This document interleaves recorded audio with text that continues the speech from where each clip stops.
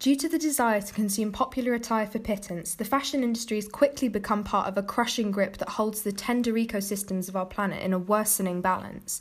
With one of the largest water footprints among producers, the average manufacture of one cotton t-shirt requires 900 days' worth of water for one human, alongside 200 tonnes of fresh water being polluted for every tonne of textile produced.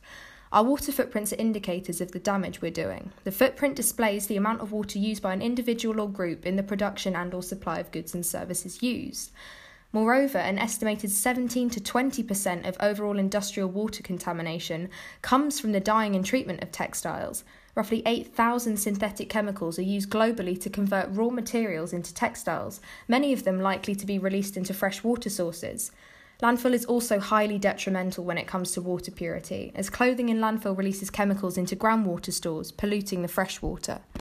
The carbon footprint of the fashion industry is also one of the largest in the world. By estimate, the average t-shirt travels a distance equivalent to a round trip of the world before being bought. This is due to the numerous steps taken when producing a mere cotton shirt. From the growing and picking of cotton in one country, to the spinning of thread and dyeing of cloth in another, the cut and sew of cloth into a garment in yet another, and the final shipping to the retail store which you bought it from. The combustion of fossil fuels releases greenhouse gases and other toxins into the environment, all present at every stage of this production process. Globally, 80 billion pieces of new clothing are purchased each year, translating to 1.2 trillion annually for the global fashion industry.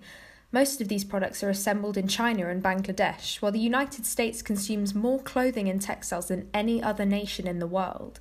The average American throws away approximately 36 kilograms of clothing and textiles annually.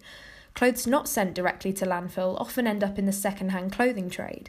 In 2015, the United States exported more than $700 million worth of used clothing.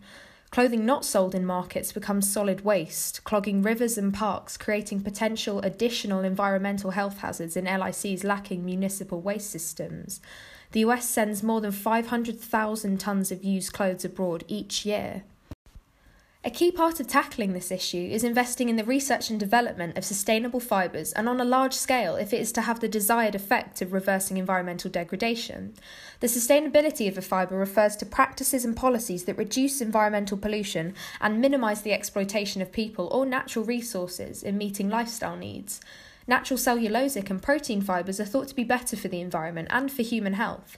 Fabrics such as lyocell, which are made from the cellulose of bamboo, are made in a closed-loop cycle in which 99% of chemicals used to develop the fabric fibres are recycled, also resolving our aforementioned issue of water contamination. Utilising sustainable fibres will be a key feature in minimising environmental impact.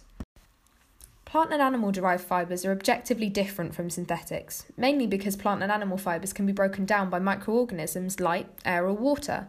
The difference is illustrated in the laundry. When clothes are washed, fibres from the fabric surface break off and are released into the laundry water, eventually reaching sewage networks and accumulating in the water. Tiny strands and coils of polyester and acrylic are flushed into the aquatic and marine systems, contributing to the escalating problem of plastic pollution in seas and oceans. Shortening the duration or phase of possession and making fashion consumption faster means that people keep and use clothes for less time. This is where closed-loop recycling intersects with the problem of microfibre pollution from laundry. The discharge of microfibres among household sewage could theoretically be halted.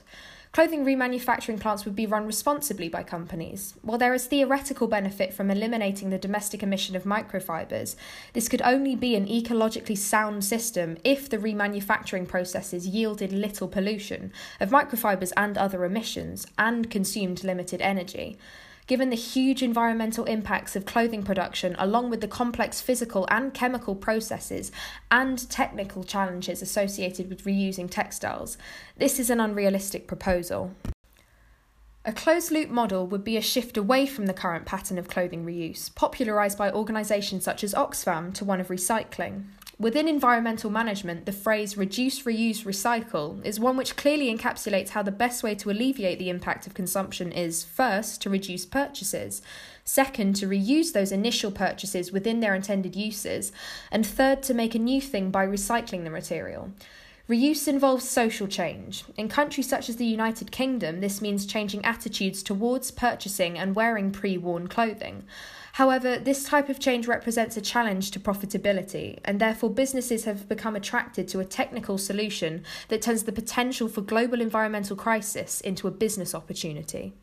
However, some companies use greenwashing, marketing their products as green without adhering to any criteria.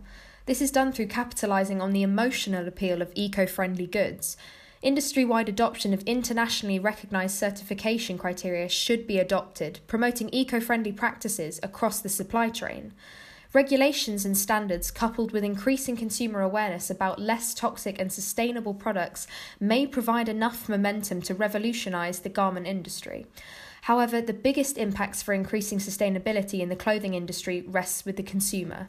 Using detergents that work well at lower temperatures, extending the usable life of garments, purchasing fewer and more durable garments, and recycling these garments into the used clothing market or into other garment and non-garment products, all would contribute to increasing sustainability. Consumer awareness about the fate of clothing through its life cycle may be the best hope for sustainability in the fashion industry.